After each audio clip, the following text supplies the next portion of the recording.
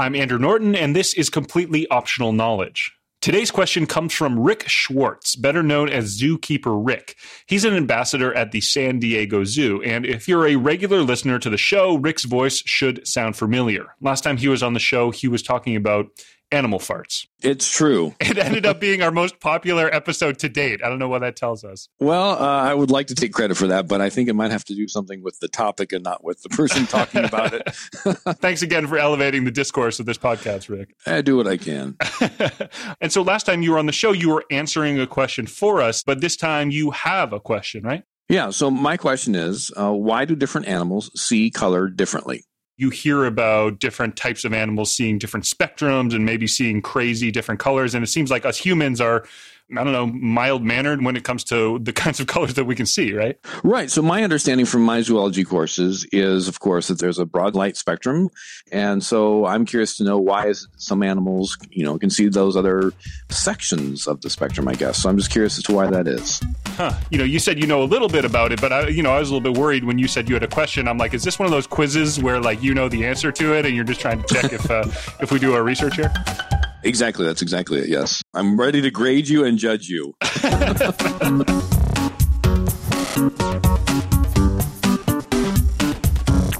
I'm Andrew Norton, and this is Completely Optional Knowledge.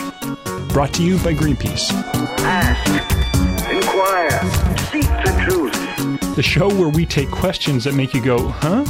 And we try and make you be like, oh. Completely Optional Knowledge is presented by Greenpeace. Help support the show and show your support by signing up for news and updates at greenpeace.org/USA/knowledge. Jay Knights is a professor of ophthalmology at the University of Washington. So this dude knows a thing or two about vision and color in animals. I started graduate school studying color vision in 1980. And so I think of nothing but color vision for the last 35 years. So we have this big question to deal with here, which is why do animals see color differently? But first, how can you tell what colors animals can see? That's a really great question. I've tested color vision in lots of different animals. The animals just don't do very good where you say, what number do you see here? Instead, what we do is we put to the thing that's a different color, we just make it into a blob and we put it in a particular place on the screen. And we just ask the animal to find it. It's a nice big touch screen, and they just touch it with their nose.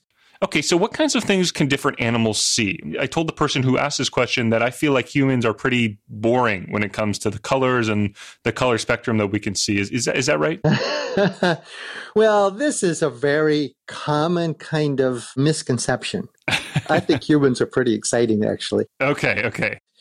Television has 3 different primary colors that are produced. Which is red, green, and blue, right? Like RGB, is that it? Exactly.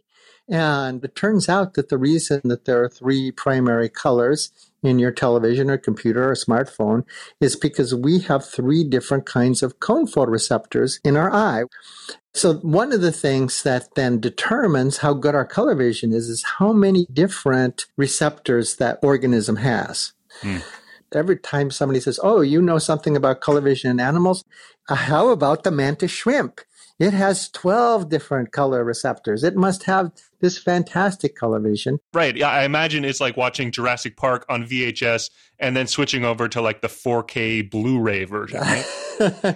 So thankfully, someone actually did an experiment on a mantis shrimp to measure their color vision. It turns out they have terrible color vision. They have terrible color vision. What do you mean by that? Our color vision is actually, not in our eye.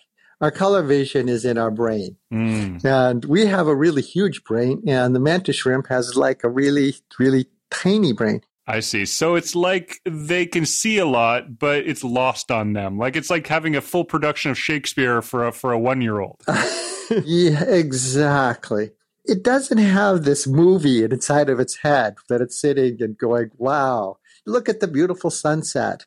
It's not going to the Museum of Modern Art and looking at the Picassos and such. Exactly. So across animals, there are animals that only have one kind of cone photoreceptor.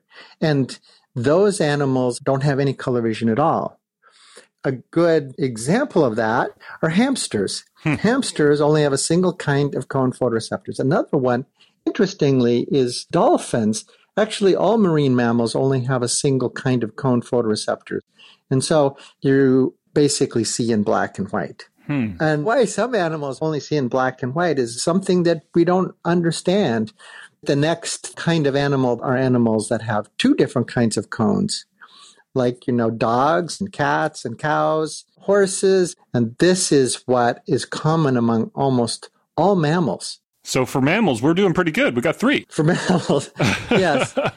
So what would that look like with just the 2? I mean, you said the one photoreceptor means basically black and white, which makes sense. You only pick up one hue, so you can't compare. What would it look like with 2? People that are red-green colorblind, they're missing one of their cone photoreceptor types. I see. And so humans that are red-green colorblind and most other mammals have something in common. And so what happens is that animals that have just 2 receptors, they can see black and white and 2 colors that I like to call blue and yellow. I mean, my brain can't really be in a dog's head. Right. So we talked about why animals physically see the world differently because they have different receptors and their brains process these receptors differently. But there's still like a why as to what purpose does this serve? Part of the reason that other mammals only have 2 and primates have 3 is that our visual system is just more highly evolved. In a few 100 million years, all the other mammals will all have trichromatic color vision, and, we'll have tetrachromatic color vision. Part of it just depends a little bit on the history of the evolution of a particular organism, I think. Okay, so we got these different color receptors that let animals see different colors, but some animals can actually see different parts of the light spectrum that us humans can't see, right? Like infrared or ultraviolet. Sure.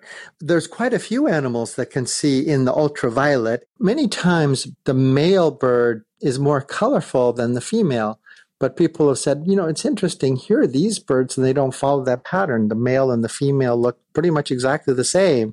And then they went with their ultraviolet camera, and it turns out that the male has the super ultraviolet reflective foliage that the females don't have. And it turns out that oftentimes flowers have all sorts of patterns that are communicating with bees, that the reflectance is all in the ultraviolet. And, maybe the way that it works out is that the flower doesn't want to be communicating, this information about where its nectar is to all different organisms. It really wants to communicate just with the bee. Nature's kind of sending secret messages that we're not privy to because we can't see the certain spectrum, right? Which is pretty cool. Yeah, it's fantastic.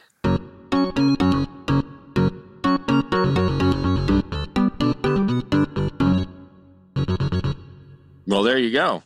Truly fascinating. It reminds me of that like invisible ink, right? When you're a kid and you like rub the lemon juice on a piece of paper or something, and that's the only time you can see the message. Exactly. Or have you seen that movie They Live by John Carpenter, a 1980s movie? I can't say that I have, no. It's this dude, he finds these glasses and he puts on these glasses and he sees hidden messages everywhere. Like he sees this alien race living in the earth, but he can only see them with these glasses. I feel like it's kind of like that. Like these bees, they have this certain way of seeing the world that other animals don't, right? Like they look at these flowers and they're like, oh, that's a good flower to go to. Whereas we just look at these flowers and, we don't see this infrared pattern that bees see, right? Right, exactly. Yeah. And why in the world would a mantis shrimp evolve to have that many receptors but not have a processor to understand it all and do something with that information it's receiving? Okay, so either way, this gives me an idea for our next episode. You, me, in the field, we take a full tank of mantis shrimp, throw it in the back of the car, we go around town and just try and blow their minds with their crazy color vision. Like we'll go to the planetarium, we'll go see like a 3D Star Wars movie, and we'll sort of pull them afterwards. It'll be scientific. We'll gauge their reaction. And here's the follow-up to all of it. Do mantis shrimp fart? What color are their farts, maybe? There you go. Maybe they can see that, but they don't know it. I don't know. Completely Optional Knowledge is presented by Greenpeace, and unlike other podcast sponsors, they don't want to try and sell you underwear or something. Not that there's anything wrong with that. We all love underwear, but they just want to keep in touch. So visit greenpeace.org/USA/knowledge to sign up for news and updates. It's really easy, and you'll be helping support the show. Our producer is JP Davidson. Breakmaster Cylinder created our theme music, and I'm Andrew Norton. Visit completelyoptionalknowledge.org to hear more episodes, to subscribe, and to, of course, ask your questions, because we can't make this show unless we know what you're curious about. You can also call 202-697-6912 and leave us a voicemail with your questions or feedback.